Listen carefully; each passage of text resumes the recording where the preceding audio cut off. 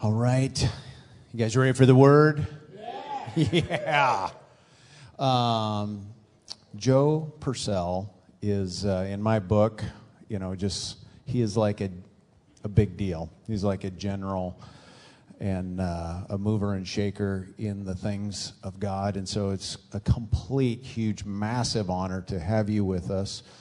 One of the things, how would you like to know what church he attends in Singapore? Nobody. Okay, great. Joseph, you all know Joseph Prince? Okay. So I'm telling you stuff you don't even know, that you already know. What else can I tell you about him? He is almost at the very finish end of his doctoral. And he's already a lawyer, but doctorate in theology and all that kind of stuff. So powerful man of God. So the anointing works.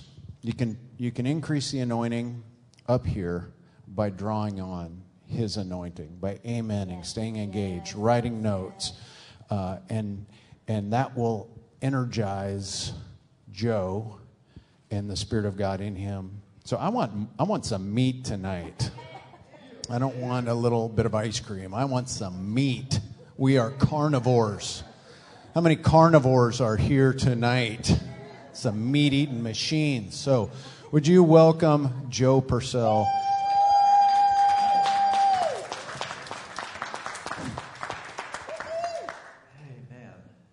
Amen. Praise God. Wonderful worship you have in this church. It's nice to be in the presence of the Lord. Well, we're just going to ask the Lord right now, Father, to open our hearts, open our minds to understand your word. Give us the words to say that you want said. In Jesus' name we pray. Amen. Amen. We're going to start out with two scriptures that probably will not make a lot of sense to you, and doing that on purpose. I like to, when I'm teaching people over in Asia, and especially ministers, that's my focus, but we're all ministers. I like to get them to think, because God gave us a brain. He gave us a mind to process the Word of God. And the Bible says they that, delight in God, they will study the things of God. They will ponder that. And so we're not just a brain, obviously. We can't go just by our mental faculties.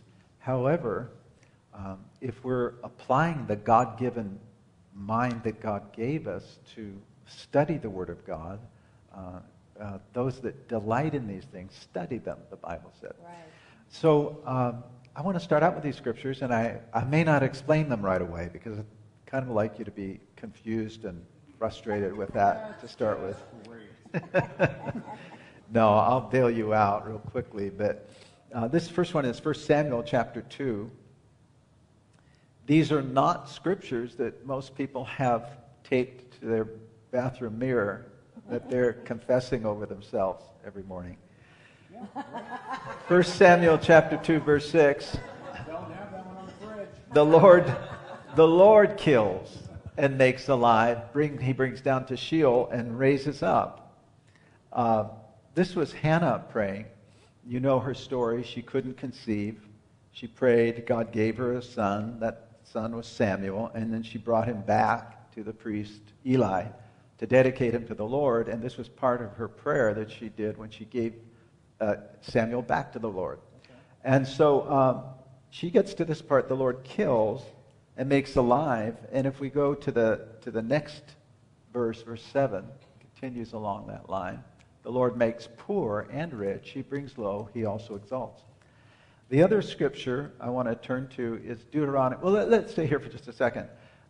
Many times we want to explain this away and say that, well, she just didn't know what she was talking about. They didn't have as much revelation as we do. And so basically we think Hannah was confused. So I want to take you to another scripture just to nail this down and show you that she wasn't confused. She was speaking by the Spirit of God. Deuteronomy chapter 32. and verse 39, just to remove all doubt, this says, this is the Lord speaking here. And he says, see now that I am he, and there is no God besides me. It is I who put to death and give life. I have wounded, it is I who heal, and there is no one who can deliver from my hand. Now, I will say this, just to start with, I do not believe that this is talking about, specifically, about physical sickness and physical death. Although, look, God is the judge of the whole earth, and we know that in the end he will judge the living and the dead, and not everyone will go to heaven. We know in the Old Testament he did execute judgment on people. There were physical consequences, and in the New Testament we even see where Paul said, deliver such a one over to Satan for the destruction of his flesh. But that was an extreme situation, a dire situation. And I think this has another application that applies to people who come out to church on Sunday night on a beautiful Pacific Northwest Sunday evening when they could be doing other things. I think this has application to us in such a way that it will help us and to help us to obtain and receive and walk in some of the things that we were talking about tonight, singing about rather tonight.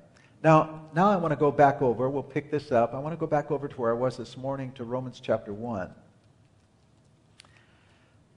The letter to the Romans said this morning, it was written to those who were called to be saints, called of Jesus Christ, called to be saints. This was not written to unbelievers, it was written to the Christians at Rome.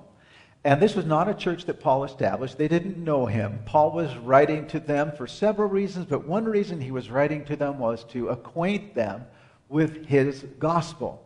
We talk about Martin Luther, the great reformer in the Middle Ages in the 1500s, who rediscovered the truth of justification by faith. And we say that very easily, even without thinking about it much, but the key thought there is he rediscovered it. Martin Luther didn't invent it any more than Brother Hagin invented Mark 11, 22, 23, 24.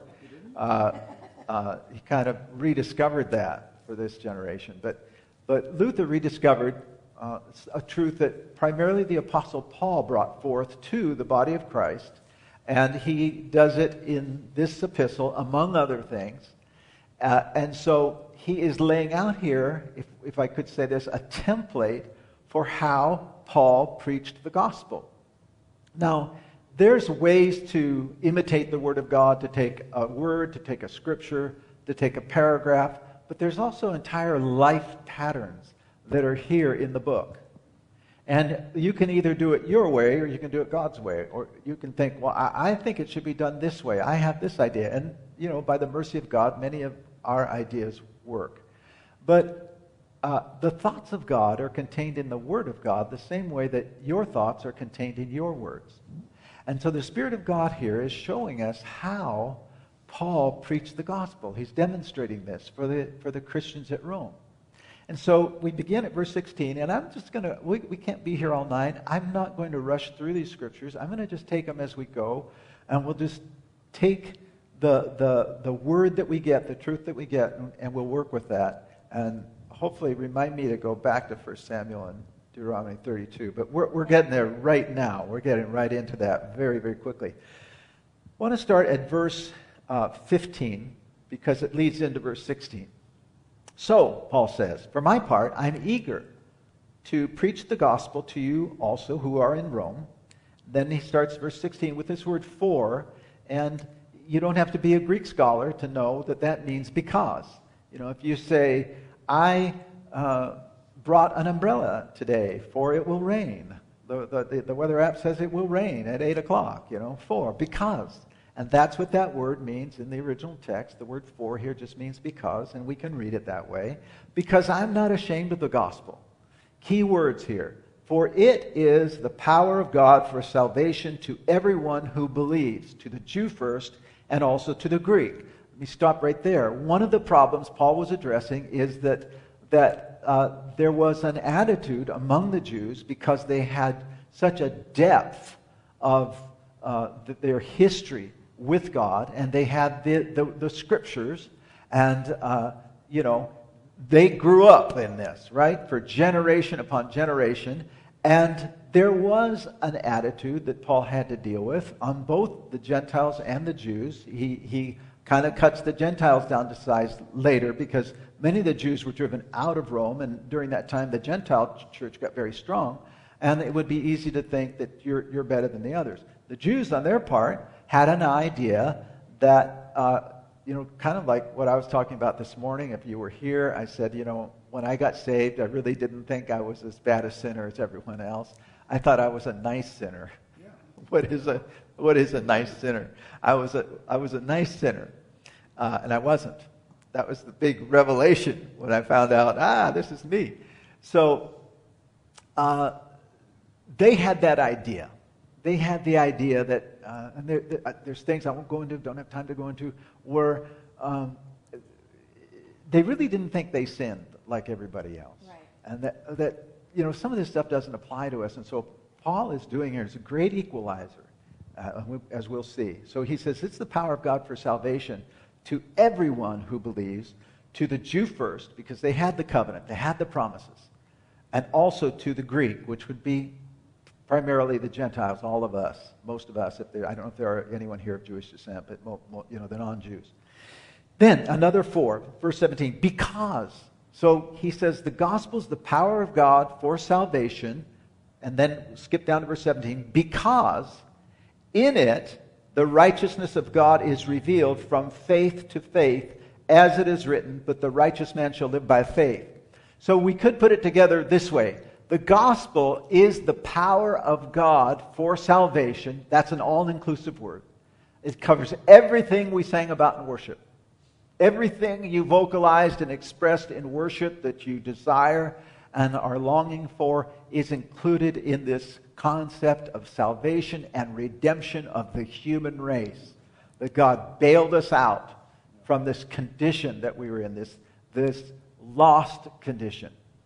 And so he says the gospel is the power of God for salvation. Why? Because therein, in it, the righteousness of God is revealed. And Martin Luther's big breakthrough came when he understood, after a torment, a great torment in his life, a great struggle, and wrestling and dealing with this, because this truth had been buried, and he was surrounded by powerful people and a powerful institution that believed exactly opposite of what I'm going to tell you.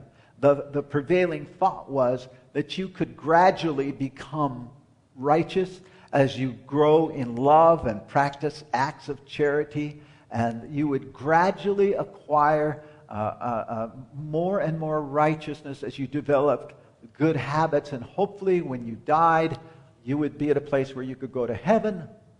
Footnote, you probably wouldn't. You would have to go to purgatory. That was the prevailing thought. You'd go to that middle state, which is not biblical. It doesn't exist, where you would pay for your sins for, a few thousand years in fires that were as hot as the fires of hell. And that would somehow purify you, and then you'd reach a state of righteousness where you could go to heaven.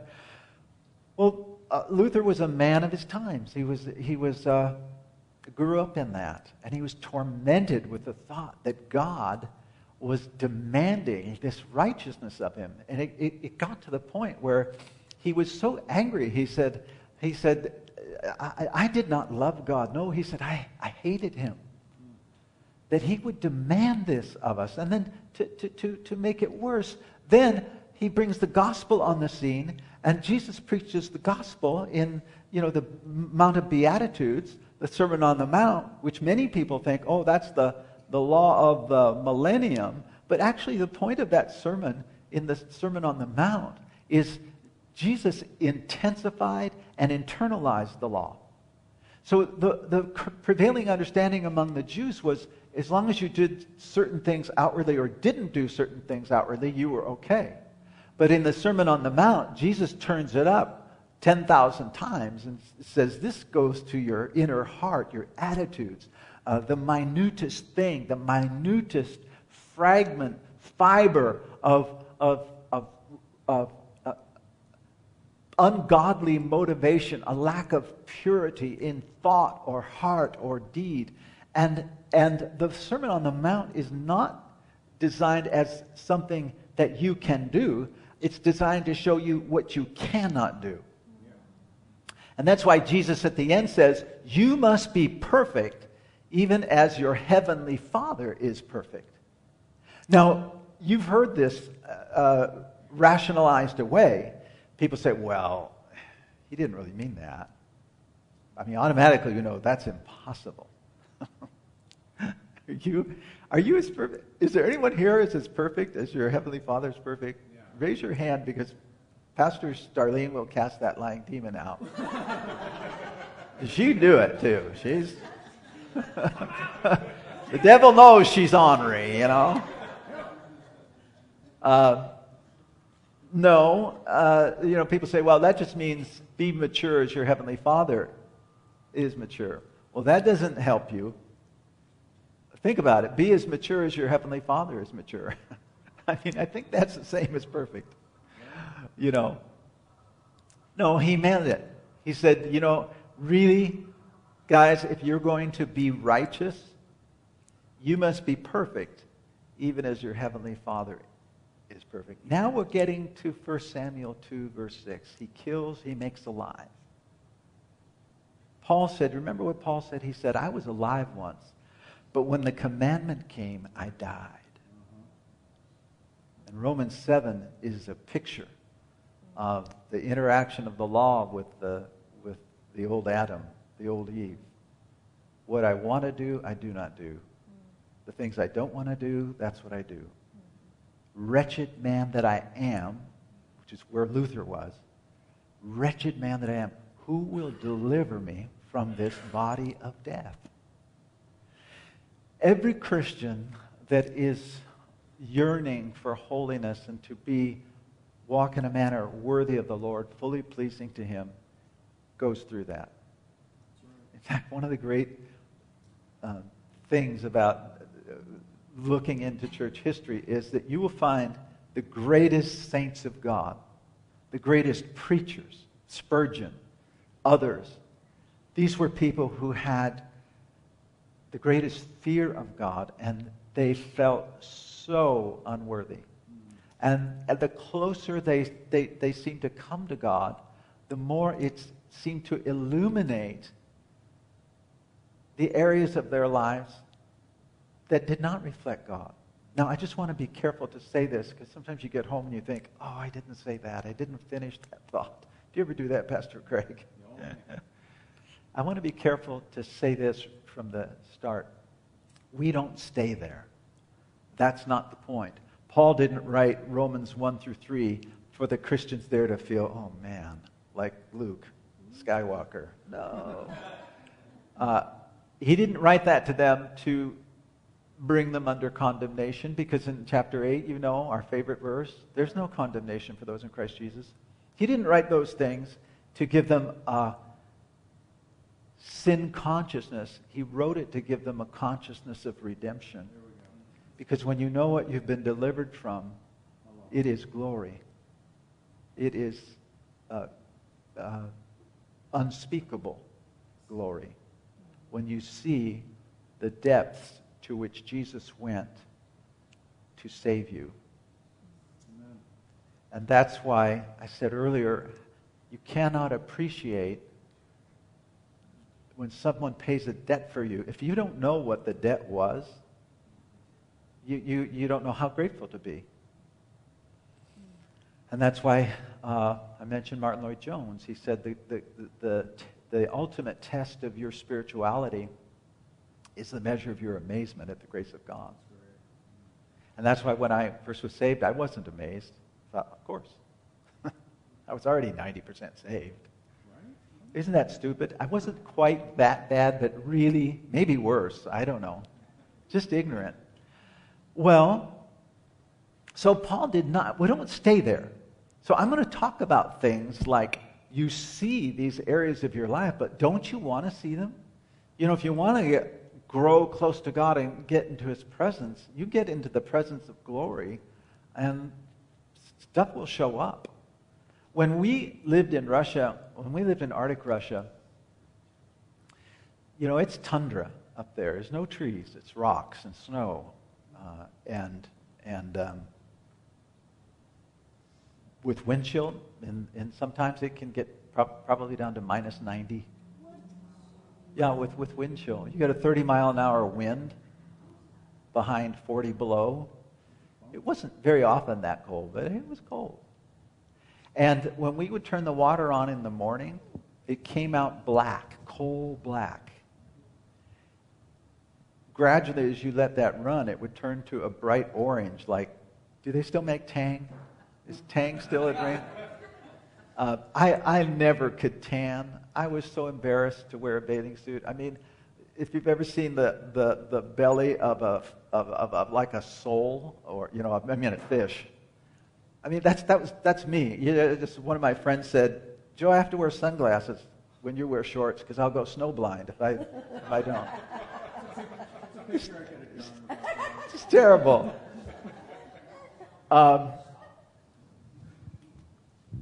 So, if you bathed in that water, you get a copper tone tan. You just turn orange. Now it's kind of happy, like I've got some color now. But you wash your clothes in that, and my dear wife, our washing machine was a Russian machine, and it had a little chamber for washing, and then it had a chamber with a centrifuge. Do you know what I'm talking about, Stu? And it was issued with a wooden stick. That stick was part of the thing. And you'd use that stick to help that centrifuge turn. No way. It would take my wife, I think, 6 hours to do the laundry because we'd have to strain the water through cotton. And it wasn't American cotton. Couldn't take it out. It had to be Russian cotton to take out that sediment and everything. But my point of this story is, and we've gone a long way from the point, is when we looked at our clothes when we were living over there, we thought it was fine. They're clean and we look nice.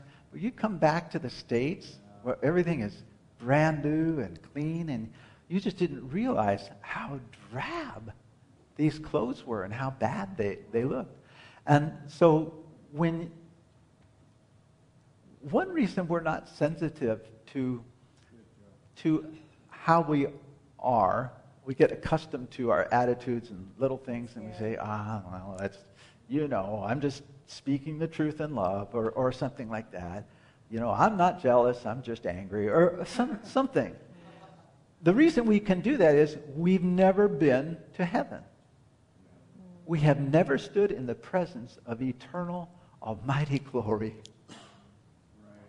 We've never been face to face with a sinless being whose eyes of fire, love, pure, perfect love.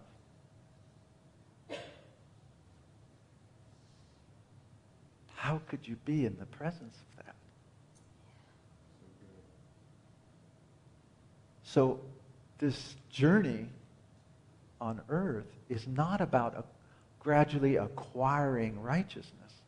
It's about being suddenly and radically declared justified, acquitted, justified. Christ's own righteousness imputed to you. And that is always there so that when you see things, attitudes, and things that you don't like, you know and you are forced to lay hold of that truth as you've never held on to it before. And that is the whole purpose of the law for the Christian. The Lord kills.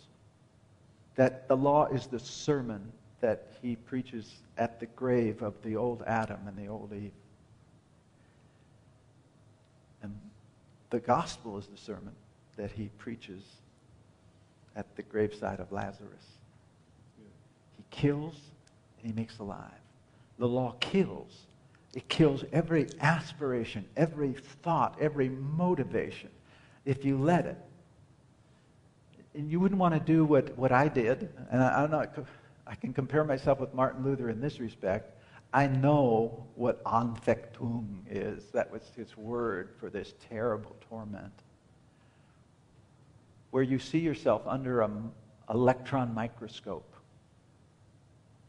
And there's one reaction is, well, that's just the devil, and the devil is just tormenting you. And it's true. And I always tried to figure all this stuff out, but I've stopped trying to do that so much, because you can spend your whole life trying to figure everything out instead of just take the truth. And yeah, the devil does take stuff like that and makes you run with it, but or torments you with it. But on the other hand, like I was saying this morning, probably no one in here ever feels condemned for robbing a bank this morning because you didn't do it. So when the devil comes and brings condemnation, many times there's enough truth in the accusation that, it bothers you. And so what I would do, and I can talk about me, but I think I know this is universal, is that you try to push that away and say, well, that's not me, that's my flesh. Like I said to Pastor this morning, I said, that dog won't hunt. Try that with the state patrol if they pull you over for speeding. Tell them, just see what they say when you say, officer, that wasn't me. It wasn't? It looked like you. No. That was my flesh. Your what? He's going to write you 2 tickets, one for you and one for your flesh. So it is your flesh, okay? You can't dodge it. You can't say, that wasn't me. That's not the real me. Oh, really? Well, okay. Well, here, I'll give this to the other you, and you pay for it or take care of it for him, all right? So yeah, the devil will try to torment you over those things, but actually the law will highlight things that really are there. And what that forces you into is you despair of your own righteousness. You die to that, and you see these things coming out in your personality. Precious metals, when they heat it up, gold and silver, the impurities, the dross, comes to the surface. And so when you go through tests and trials, that's when the dross comes to the surface, and you see things, and that's one of the benefits, one of the advantages of going through tribulation. Like Paul said in Romans 5:5, he said, not only so, but we glory in tribulation also, knowing that tribulation produces endurance, and endurance produces character, character produces hope, and hope maketh not ashamed, for the love of God is shed abroad in our hearts by the Holy Spirit who is given to us. I have seen this, that when I've gone through really difficult times of testing and trial, God is doing something. And even when people have been motivated by the devil, and we've all had that, where you really have people who are motivated by the devil to do bad things and to hurt you and do all this. But my question is, well, what's God doing? And, I can't control that person. I can pray for that person. I can love my enemy, do good to them, pray for them, bless them, forgive them, and so on. And there is a devil, and there are times when we take authority over the devil. But still, what's God doing? God's not just doing one thing. And so you'll see, somebody said the law is everything that accuses you in the Bible. It's not just the Old Testament. It's anything in the Scripture that accuses or condemns or shows you your sin. And that's the beauty of the law, if you understand what its purpose is. And so when you're going through these difficult things, what happens is that the dross comes to the surface. And I've been in situations where I was definitely attacked by the devil and other people, but the news flash was, Joe, you've got some things here that you think are holy, but they're not. You've got some attitudes here that's just bankrupt. And I'm just going to say this. I can't think of a better way to say it, but it's kind of scary for me. I don't like to see that. And I can't just push those away and ignore them. I mean, it kind of scares me. It's like, and attitudes that I realize are so deeply ingrained. I've had it all my life, and I want to say, oh my God. Yeah. How can I get rid of that? I always thought that was me. And sometimes I thought it was the good part of me. You know, that guy that was a good sinner. But the law will always do that. It will always show you what is impossible for you. It will show you that you are not God. Adam and Eve's eyes were opened. And the law, when they stood accused and condemned by the law, they saw, we are not God. They wanted to be like God. And the same thing is true even of us believers. Is that because we love the Lord and we're zealous for the Lord and we want to please the Lord, it's very easy to cross that fine red line over into being God, saving yourself, and changing yourself and that sort of thing. I also made this, I want to clarify one other thing, but I don't know that I want to do it right now. Well, I will.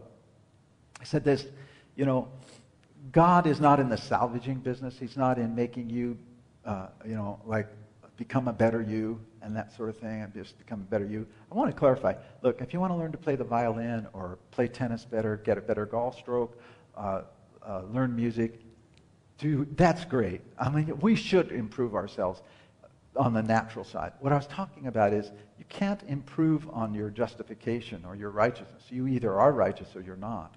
You either are trusting in the Lord Jesus as your righteousness, or you don't have any. Right. So that's why I said God's looking for, the Marines are looking for a few good men. God's looking for some dead men. Dead men that he can raise. Dead men that have been crucified, buried with Christ, resurrected. Right. That's what I meant to say, and I didn't finish that thought. So what Paul then does here in the first 3 chapters, that's why he goes into that litany of things, and he makes sure they know this applies to both Jew and Gentile. This is everyone.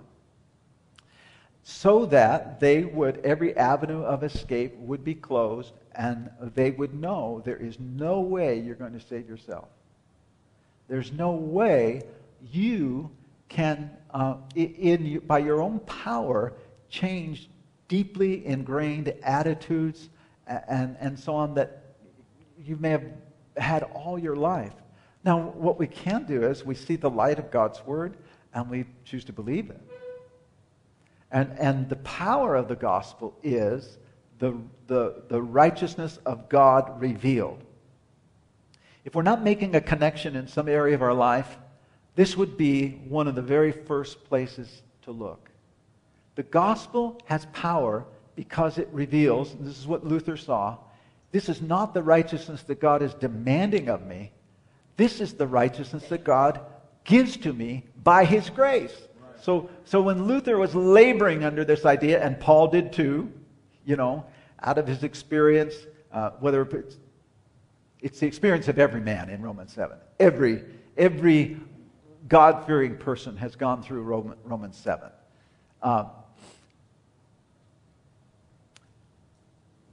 Luther was tormented because he thought he had to achieve this righteousness in himself.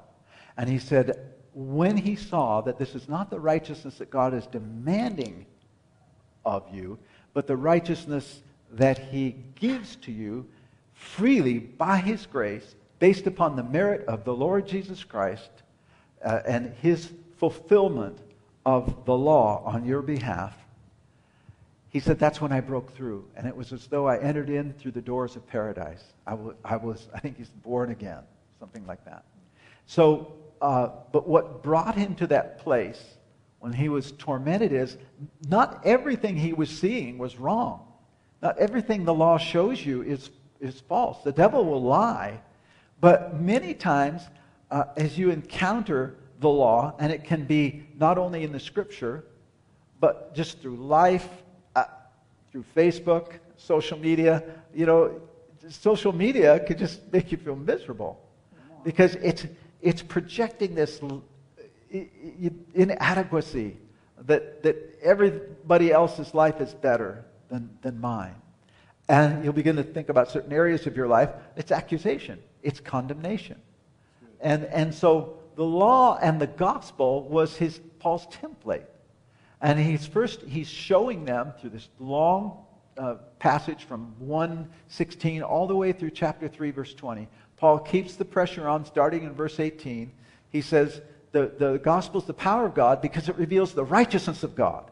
It is an unfolding. It's a revelation. It's not something that would naturally occur to human beings. Now, the wrath of God also had to be revealed. It's interesting because normally, naturally, none of us believes that Romans 3 is talking about us, really, truly, deeply in our hearts. I mean, a few people might. And those people, if they're believers, have really a good grasp of the grace of God. But the wrath of God also has to be revealed because we all believe we're better than we are. I mean, you talk to the head of the biggest drug cartel in the world, and he probably thinks he's basically a nice guy because he's only, knocked off 1,000 people. He's not like that other guy who's killed 10,000. So he's a pretty nice guy.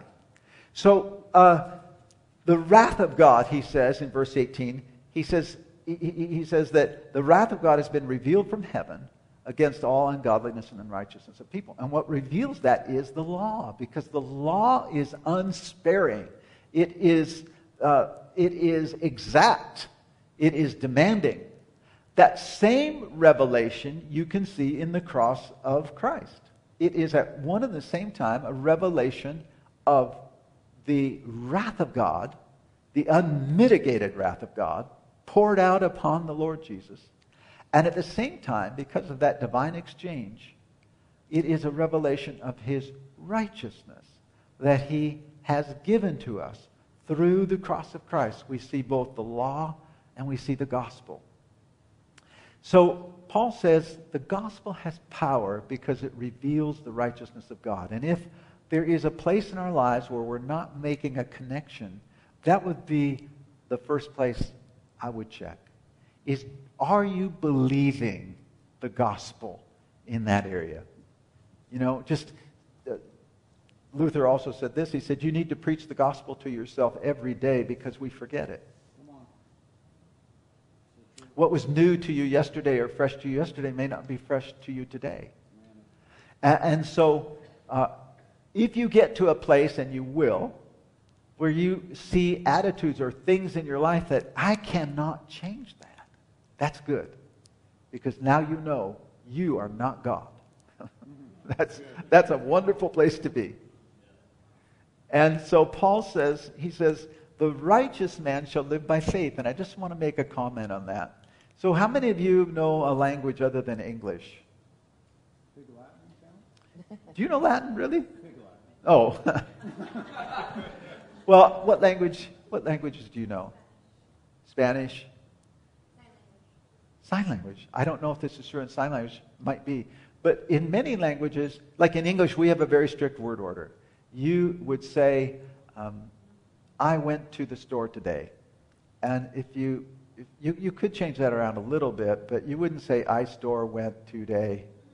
You wouldn't do that. But in other languages, like Russian, maybe Spanish, I can't remember, but it's free word order. And that's true of the biblical languages.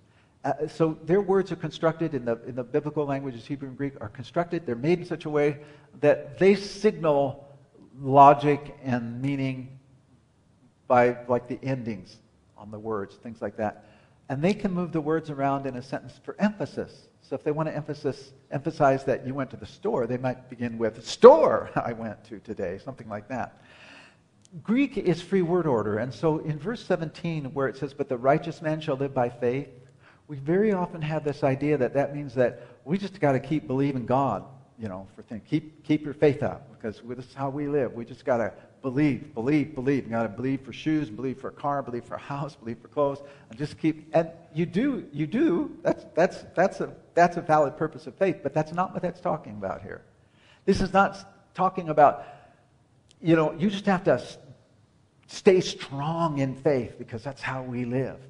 Actually, many scholars, Greek scholars, I didn't come up with this, prefer this translation, and it's totally valid because in Greek it's free word order. It's that the righteous, you can say the righteous shall live by faith, or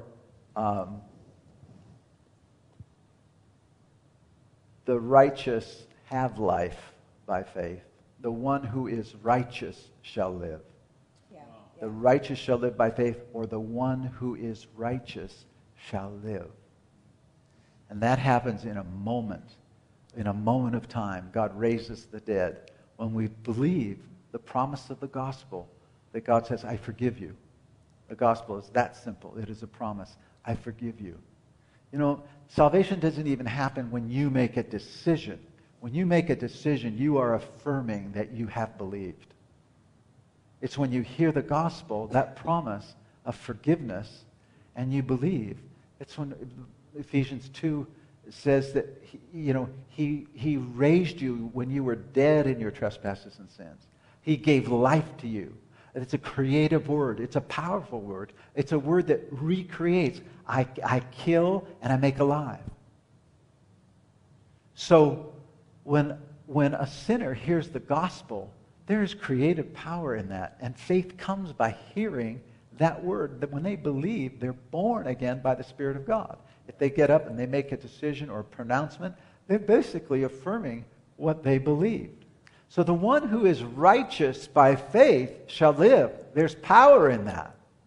There's power in knowing that you are right with God. Amen. And even when you see the bad stuff, you are right with God. That's right.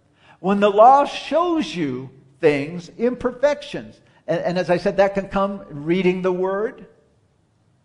You can be reading about where Paul said, bless those who persecute you, and then for emphasis he says, bless and do not curse. And if you've ever had anybody who really qualifies as an enemy, boy, that seems impossible. Come on. I think there's only one person who can do that, and it's the Lord Jesus. And because he paid for my sins, and he lived a pure and perfect life, that righteousness is now attributed to me.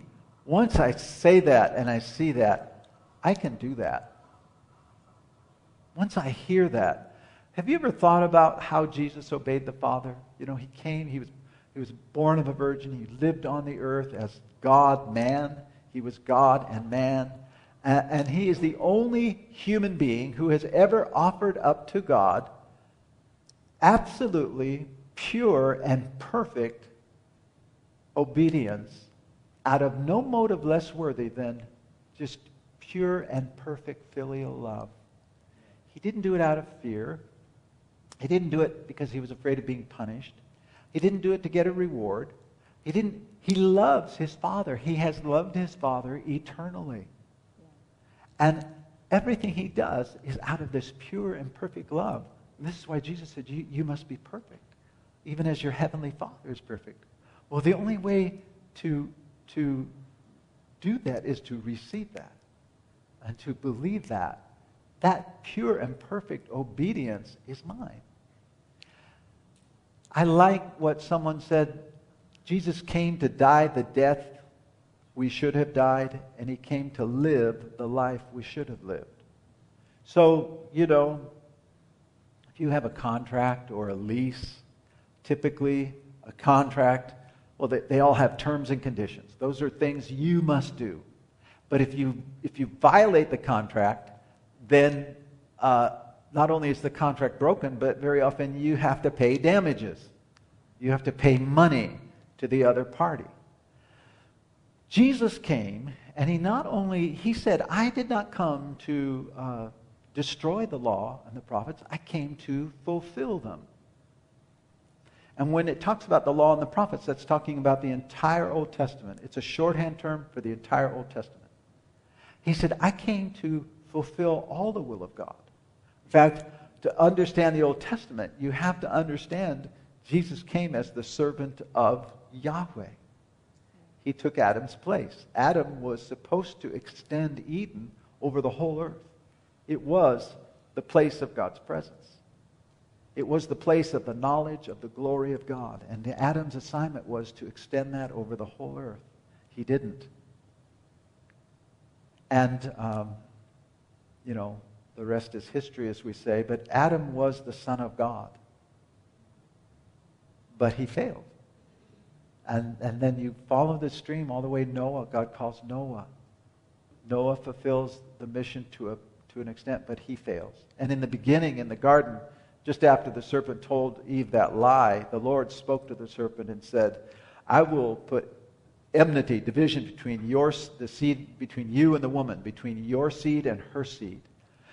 That's Genesis 3:15. It is the most condensed summary of the entire Bible that I know of. All of salvation history is packed into that like a dense, these stars, these black holes, they're like infinitely dense. That scripture is just so compacted.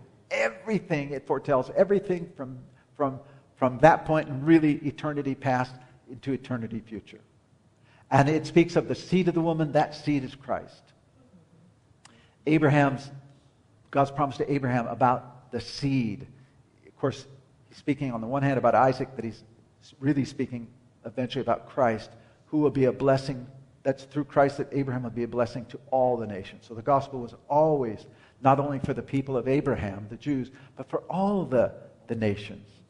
And so we follow that seed. Noah blows it. And then eventually God calls Abraham to be the head of a new nation. And he calls him out. And we know, we talk about the faith of Abraham, but Abraham's life was not pretty. Right.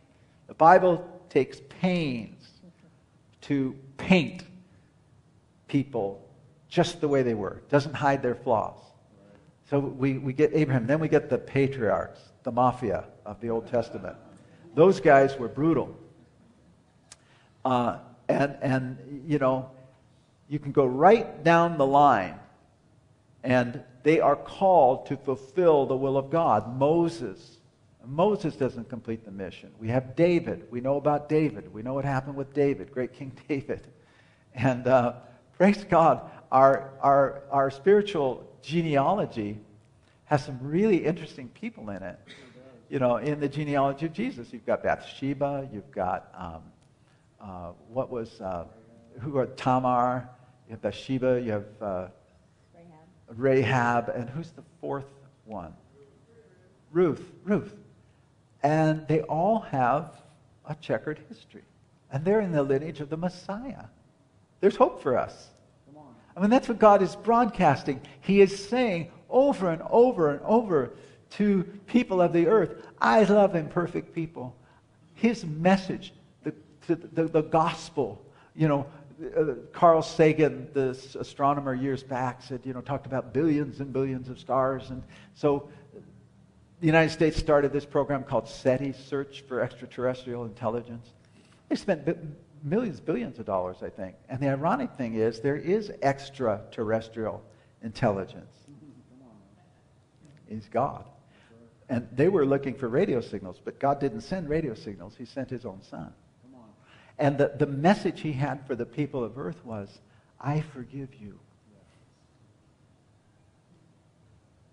I will die for you. I will save you. I will take your place. I will become you. The intimacy between Christ and our sin it's gasping, it's breathtaking, it's scary. I mean, you just almost want to drop back and think, how can that be? The Bible says he was made to be sin. Now, he never sinned. He did not transgress, but he became sin. He became a sinner. So the law had to curse him. You see that? He put himself in a position where he became the greatest sinner, though he never sinned.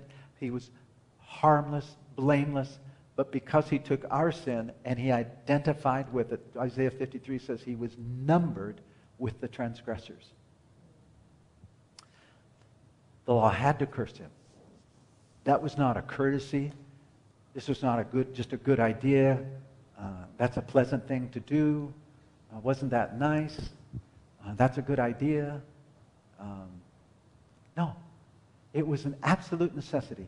Unless he did that, we would have perished for eternity. This was not a kind gesture. This was absolutely a rescue mission. And this is why almost all good movies and books and songs, you'll find there is a redemptive thing in it. And I'm not saying they're holy. Every song is holy. Every movie is holy. I'm not saying that. But you will find somehow people are looking for redemption. Yeah. And they come up with really squirrely ideas. You know, secular songs have a lot of theology in them. They are all about losing love and finding love and trying to be a better man and you know, it's really messed up, but it is a perfect picture of the human race. Yeah. They're all trying to be better, Yeah. trying to be a good man, and you know, in the movies, you get this terrible guy. He's the wolf on Wall Street. I never saw that movie, but I guess he's a bad guy or whatever. And he does these terrible things, but you know, he falls in love, and this gal helps him to realize this is not what life is all about. So he starts taking care of orphan children or something, and he redeems himself. Forget about the fact that he's murdered people or stolen billions of dollars. He's done something good. And Hollywood, Bollywood, every movie kind of runs in that theme where we're redeeming ourselves. Well, they've done good. They've gone to college. They've done this, and they've made something of themselves. I'm not saying those are bad things, but I am saying those will not redeem you. There's only one thing that can redeem us. It's the blood of Jesus. And that was costly. That meant he had to become sin. He was made to be sin. And so, you know, Luther would make this very bold statement. That man, you would like him, Pastor Starling. That man was very bold. He said he became the worst sinner. He became the murderer, the adulterer. You know, he took David's sin. He took Paul's blasphemy. He took this. I mean, it's scary to even say that, but it's true. And he so identified with you, just turned you inside out, became you. And so you see this many times in the Psalms. You know, the Psalms, Jesus said, the law, the Psalms, and the prophets are about me. Those are the three divisions of the Hebrew Old Testament, their Old Testament. All the books of the Old Testament come under those three headings, the way they organize their Old Testament. The book order is different than ours. Same books, they just put them in a different order. But when Jesus said, the law and the Psalms and prophets testify of me, he's just basically saying the entire Old Testament tells about me, about my suffering and entering into glory. And then he says it another way. It testifies to my death, burial, resurrection. It puzzled me, how can that be the central thing that you talk about, Paul? That this is my gospel, that Jesus died for our sins according to the Scriptures, was buried, was raised from the dead according to the Scriptures. When I saw that years ago, I thought, if this is my gospel, I thought, Paul, we already know that. I thought, Paul, nobody's going to buy that DVD because we already know that. Everybody knows that. And then I thought, maybe the Apostle Paul knows more than I do. Maybe that's more meaningful than I realized. I mean, you see, God's whole revelation to the human race is wrapped up in that. So you have all these servants of the Lord, and then Israel becomes the son of God. The Bible, the Old Testament refers to Israel as my son. And he is the servant of Yahweh. And then somewhere in the 40s, the chapters of 40 of Isaiah, I can't remember exactly where, you've got the servant of Yahweh is the nation of Israel. And then suddenly, it's this solitary individual.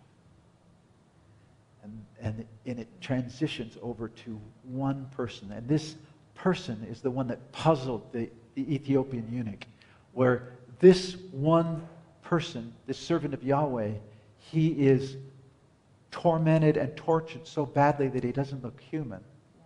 And even though he's done no sin, all the sins of the people are laid on him and all their sickness and disease.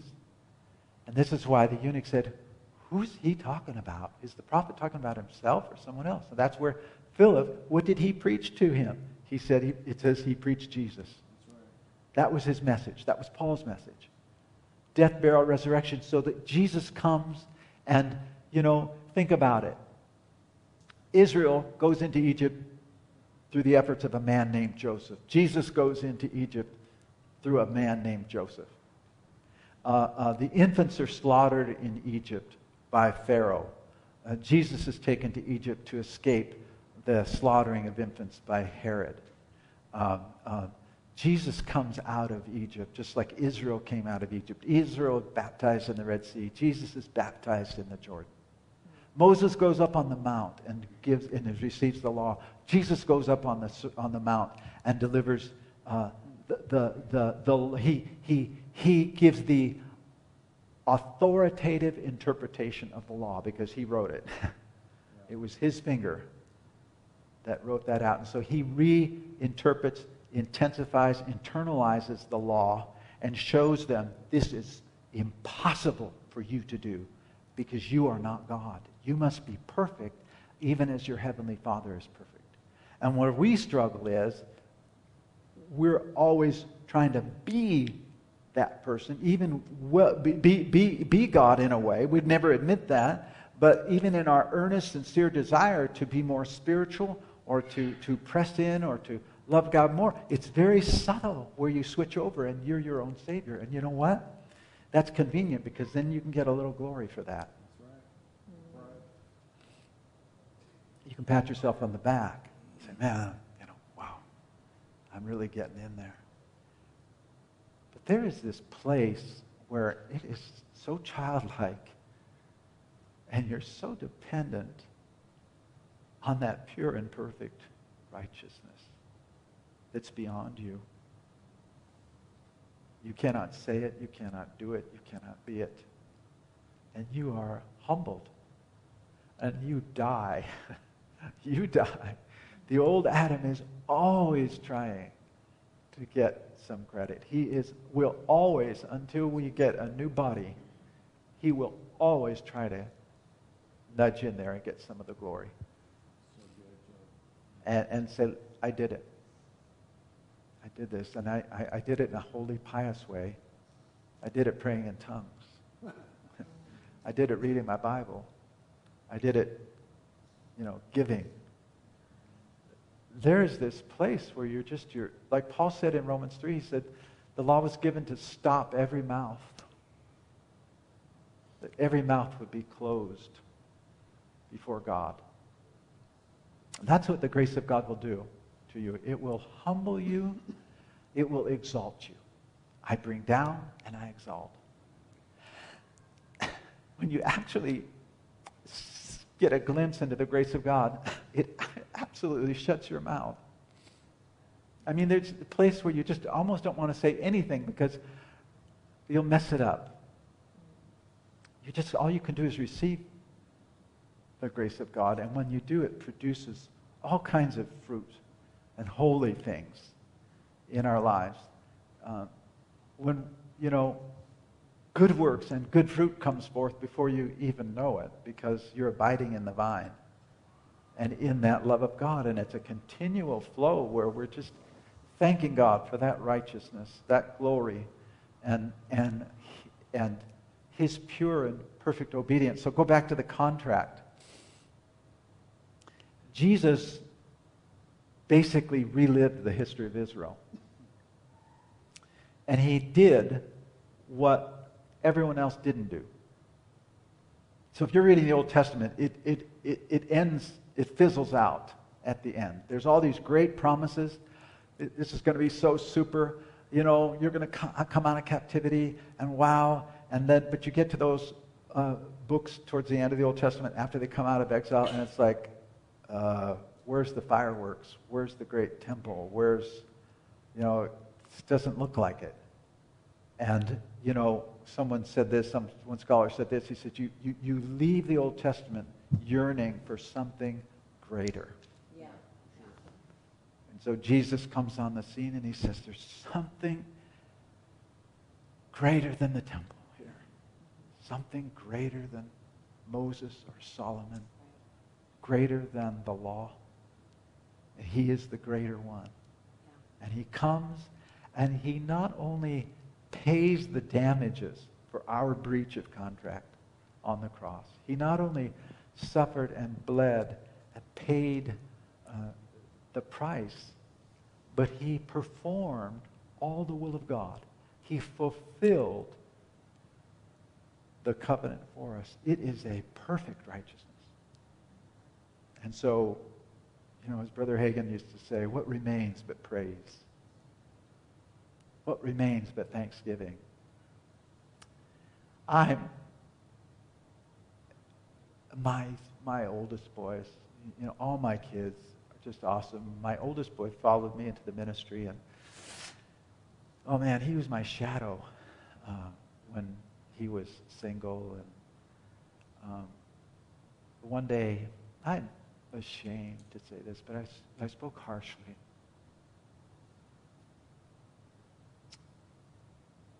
I could see the pain in his face.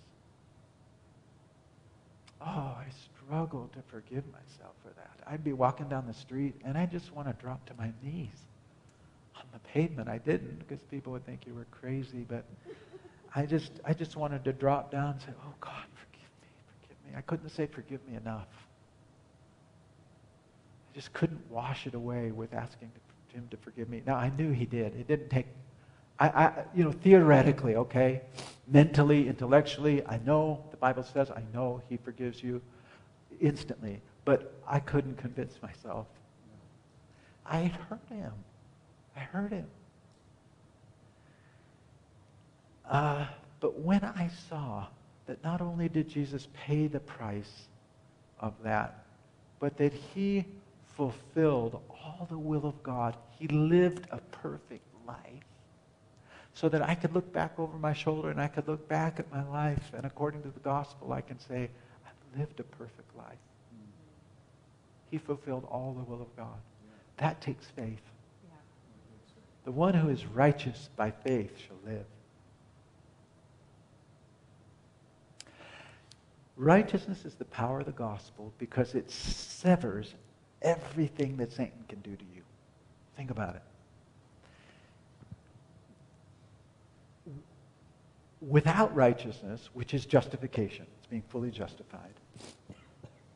Without it, you don't have a leg to stand on. You have no relationship with God. You have no basis to pray. You have no promises to believe.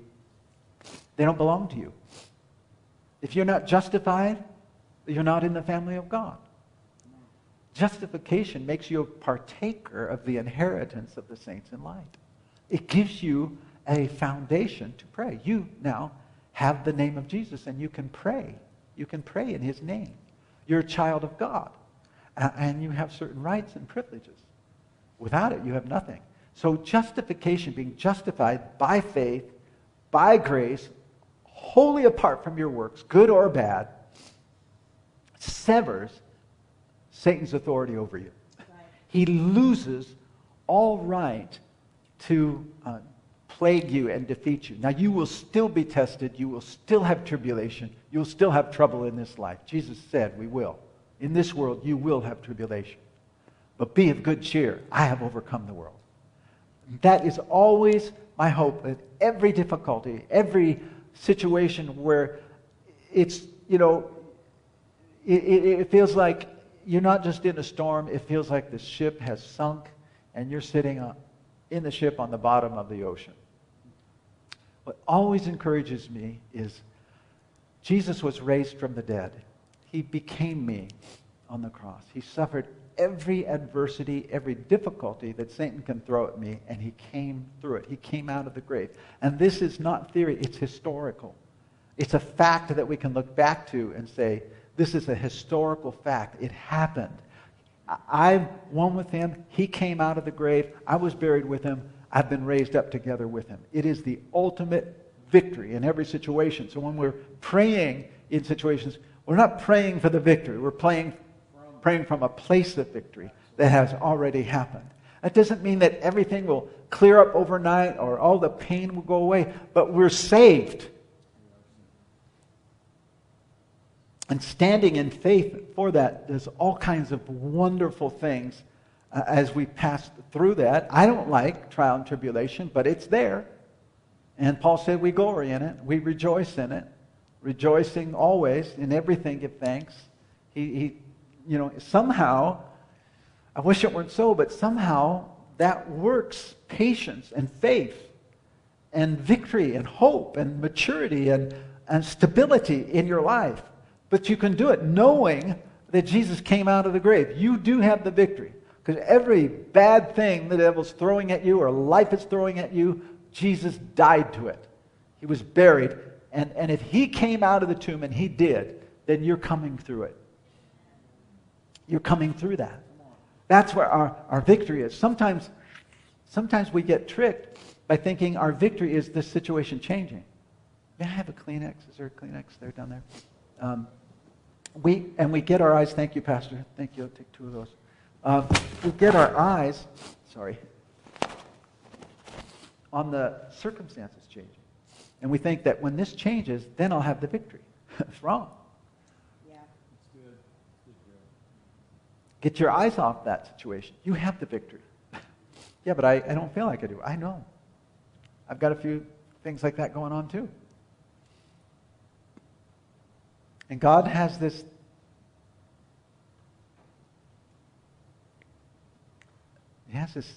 approach where he says, count it all joy.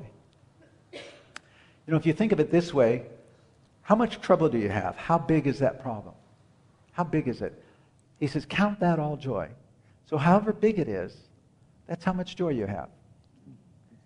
And if you just take that, and I've seen this happen sometimes in just a few minutes. Maybe it takes longer than that. Maybe it could take a few days or years. I don't know. But generally, I find it happens just in a very quick time. When I believe that, I say, well, Lord, if I have as much joy as I have sorrow right now, I've got a lot of joy. So I'm just going to count it. You didn't say it is joy. You didn't necessarily say I feel joyful, but I'm just going to count this as joy. And when you start treating think of that problem, that situation as joy. He said, count it all joy. Imagine, you can just slap a sticker on that thing, if it's a real problem, hey, if it's not bothering you day and night and, you're worried and think, how is this possibly going to work out? It's not really, I don't think that qualifies as a real problem. The problems are the ones that look like they're going to swallow you alive. Okay, little problems, this works for them too. But to think that you can just slap a sticker on that situation and say joy. Wow, that's radical. And is it fiction? No, it's reality because Jesus died to that thing. I don't know how to say in English or how to express that any better than that. He died to that situation. He took every rotten, bad deal that's come into this fallen world and he died. It was buried with him.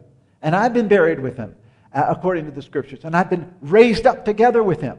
Now, in this in-between time, between his resurrection and our resurrection, we go through this life and the vicissitudes of life, the trials, the tribulations.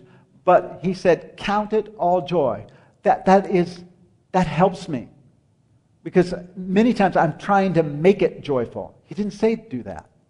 Or I'm praying so hard, I'm constantly looking for a change, for a situation to change. But he said, count it all joy. Now I'm at rest.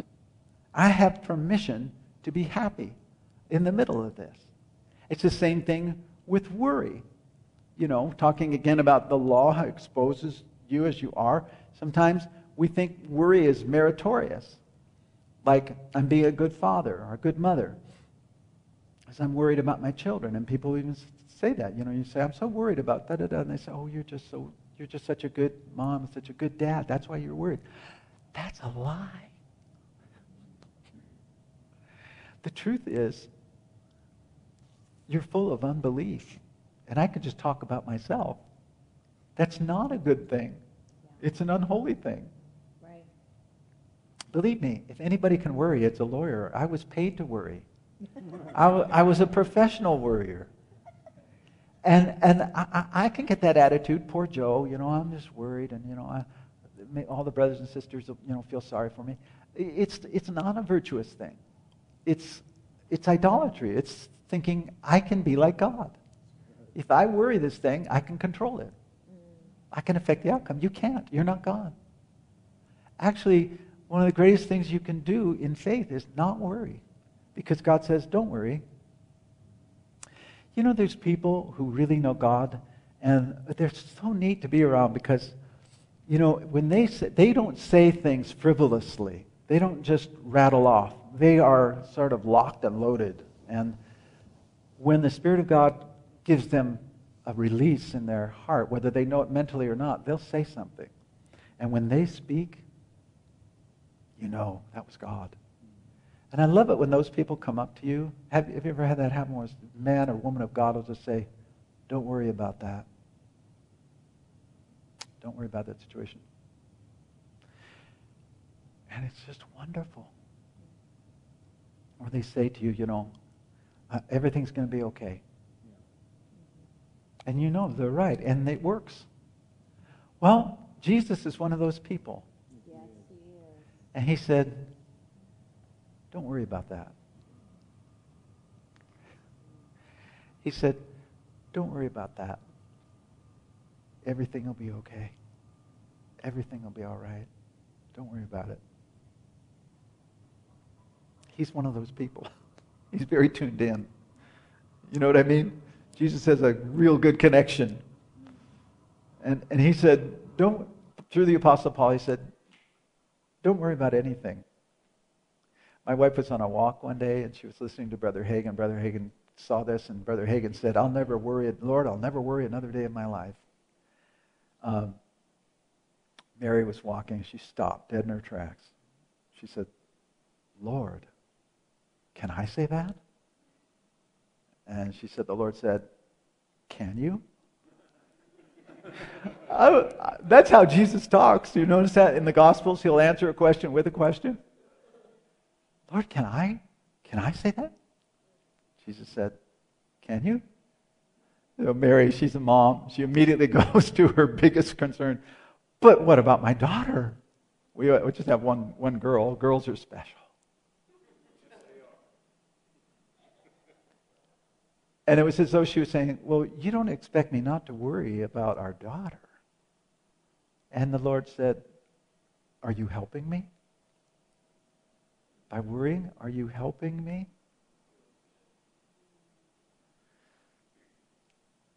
I like to think of it this way. God has given me permission not to worry because we feel responsible. We feel we've got to worry. If I don't worry about this, who is? But God says, don't worry. So I tell myself, I have permission not to worry about this. True. And he said, rejoice always. That's, I say this reverently. To us, that's crazy. That's radical talking. Rejoice always. And I don't mean the phony plastic thing where, come on, we can say this. We've got our buzzwords, we've got our cliches, and, how are you doing? Glory to God. I'm going to live forever. Oh, okay. But how are you really doing? I'm hemorrhaging, but I can't tell anybody because I got to maintain, the picture. Perfect plastic Christianity. I'm not talking about that. But there is a place where the Word of God says just rejoice. Rejoice. And sometimes it's hard. But really, I tell you, if you take out your stickers and you put that sticker on there, this is joy. I call it joy. God calls it joy. So I call it joy. So it must be something to be happy about. If God says rejoice always, then there's something to be happy about. Might as well. It beats being depressed. and discouraged. Pray always. Give thanks always. In everything give thanks. Those are powerful words. And you know what? They all go back to righteousness. The revelation of righteousness is what gives the gospel power. If the gospel you hear does not reveal the righteousness of Christ, it ain't the gospel. It's something else. You can tell Bible stories, and it's not necessarily the gospel. You can even tell stories about Jesus, and they have their place, and it's good. But unless the Word reveals the cross of Christ, the righteousness of God, that was Paul's. He said, I want to know nothing except Christ and Him crucified. I want to know nothing among you except Jesus Christ and Him crucified. That's how all his sermons, all his teaching about husbands, wives, children, employers, employees, praying, giving, forgiving, loving, receiving, and all those things came under that rubric, under that title. It's Jesus Christ and Him crucified. It is the foundation, it is the root and substance of our conviction, of our salvation, of our faith. It all goes back to the cross. Without the cross, we've got nothing. With the cross, we've got everything. Because He came to fulfill the law and the prophets. He fulfilled all righteousness. He completely paid the penalty. So you don't have to worry this is some kind of retribution against you. This is bad oats that you sowed. This is your fault. Well, whether it is or it isn't, it's under the blood. And that's where it stops, right there. And it goes back to the cross, because if He's fulfilled all righteousness on your behalf, what is there to worry about? Then how will He not provide all your needs according to His riches and glory? This makes faith easier in the sense that you don't get the credit for it. It's just walking in it. Yeah. Yeah.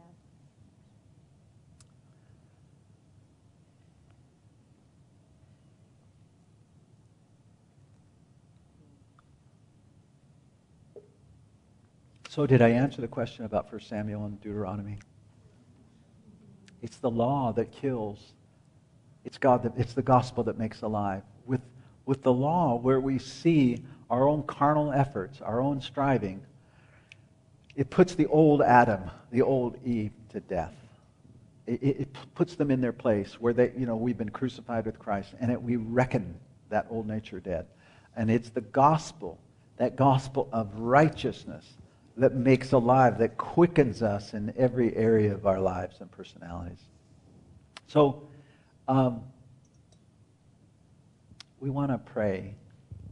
I don't know how long these services go, but I don't think I have more to say on that line. But I just do want to just take a moment to wait on the Lord. I don't suppose we have music. Any kind of music? We don't. That's okay. That's nice. I have really enjoyed my time here. Really, really. This is not guest speaker talk. I'm really impressed and love the enthusiasm you all have for what you're doing here in the Lord. It's really wonderful. I wish my wife could have come. I hope next time she can be here with me. Father, thank you.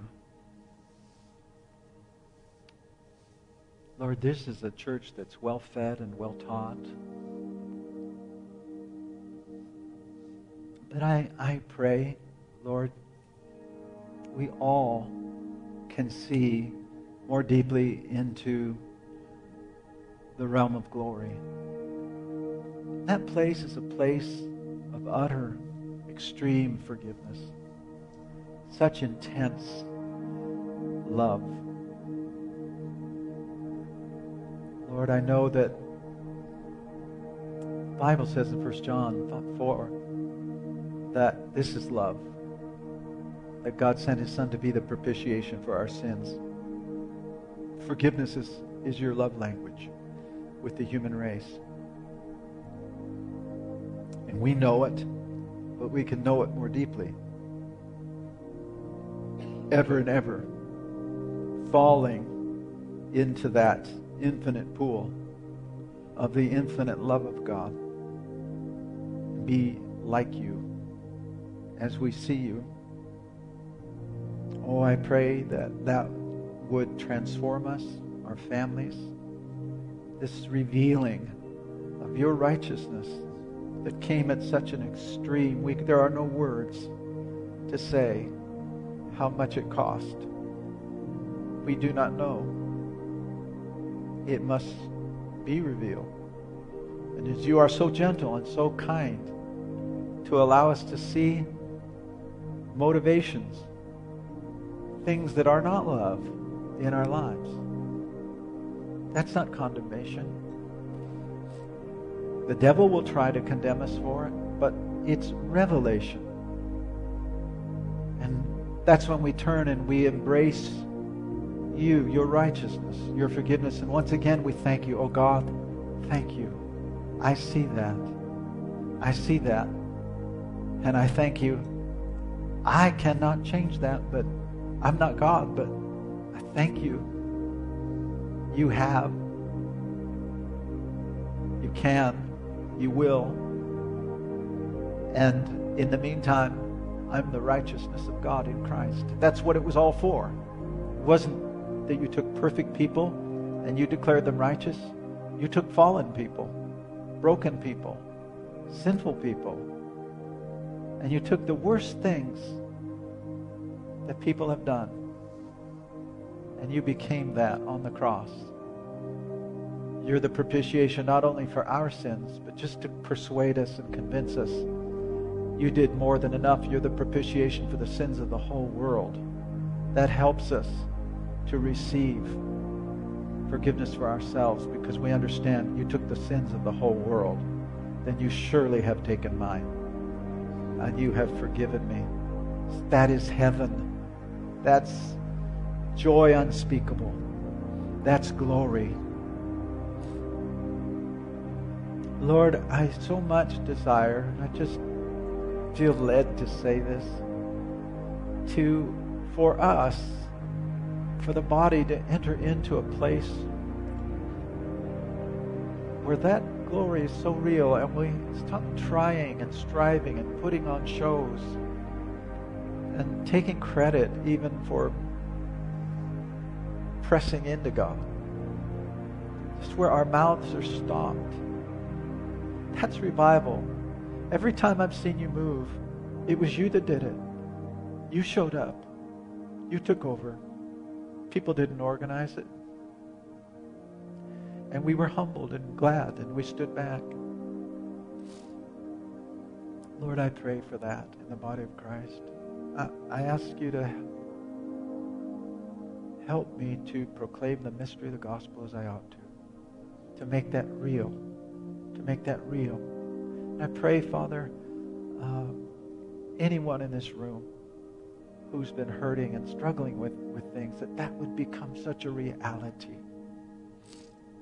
Your blood, that rest, that place. In Jesus' mighty name. Amen. Amen, amen, amen. You know, sometimes you lay hands on people, but some of the greatest things I've ever seen happen was when I didn't lay hands on anyone. Some of the most spectacular healings happened when I didn't touch a person. Tumors disappeared. When I went up early in the ministry, when I got out of Bible school and I went to Alaska, I was invited to go to a little village called New Nupachuk outside of Bethel. We had to land 10 miles from this town, from the village, because of ice fog, and they pulled me behind a snow machine on a sled because I was bringing Brother Hagin's books. And I got to the village, and I found out when I got there that the pastor's son had told his dad that I was going to do a healing meeting. I had no intention of doing healing meetings. I didn't know how to do a healing meeting. I sat through 2 years with Brother Hagin, and I didn't know how to do a healing meeting. I was so mad at him. I'm going to do a healing meeting. And so I see these people these Eskimos coming across the snow to my healing meeting. I wanted to run. I thought, they're going to stone me with snowballs as a false prophet. And so people, I had an altar call, and I was hoping they'd have maybe a cold. And I'd say, what's wrong? And they'd say, this terrible thing. I thought, oh no. And I'd lay hands on them. I didn't know how to do a healing meeting, but I'd always heard evangelists say, do what you couldn't do before, or something like that. So one lady came, she was crippled and limping badly across the tundra. I'm thinking, oh Lord, have mercy on me. And so her name was Lucy, and I prayed for Lucy. I said, do what you couldn't do before. And she's all bound up. She sticks up one arm, sticks up another arm, and then she starts swinging her legs like a 16-year-old. I was shocked. No one was more surprised than the healing evangelist. I'd ask other people. I was afraid to ask. I'd pray for them, and I'd say, how are you? They said, I'm healed. And you wanted to say, no. Some of the greatest things I've ever seen God do was when I didn't lay hands on anybody, but God moved and God helped. And I believe He has done that tonight. So God bless you.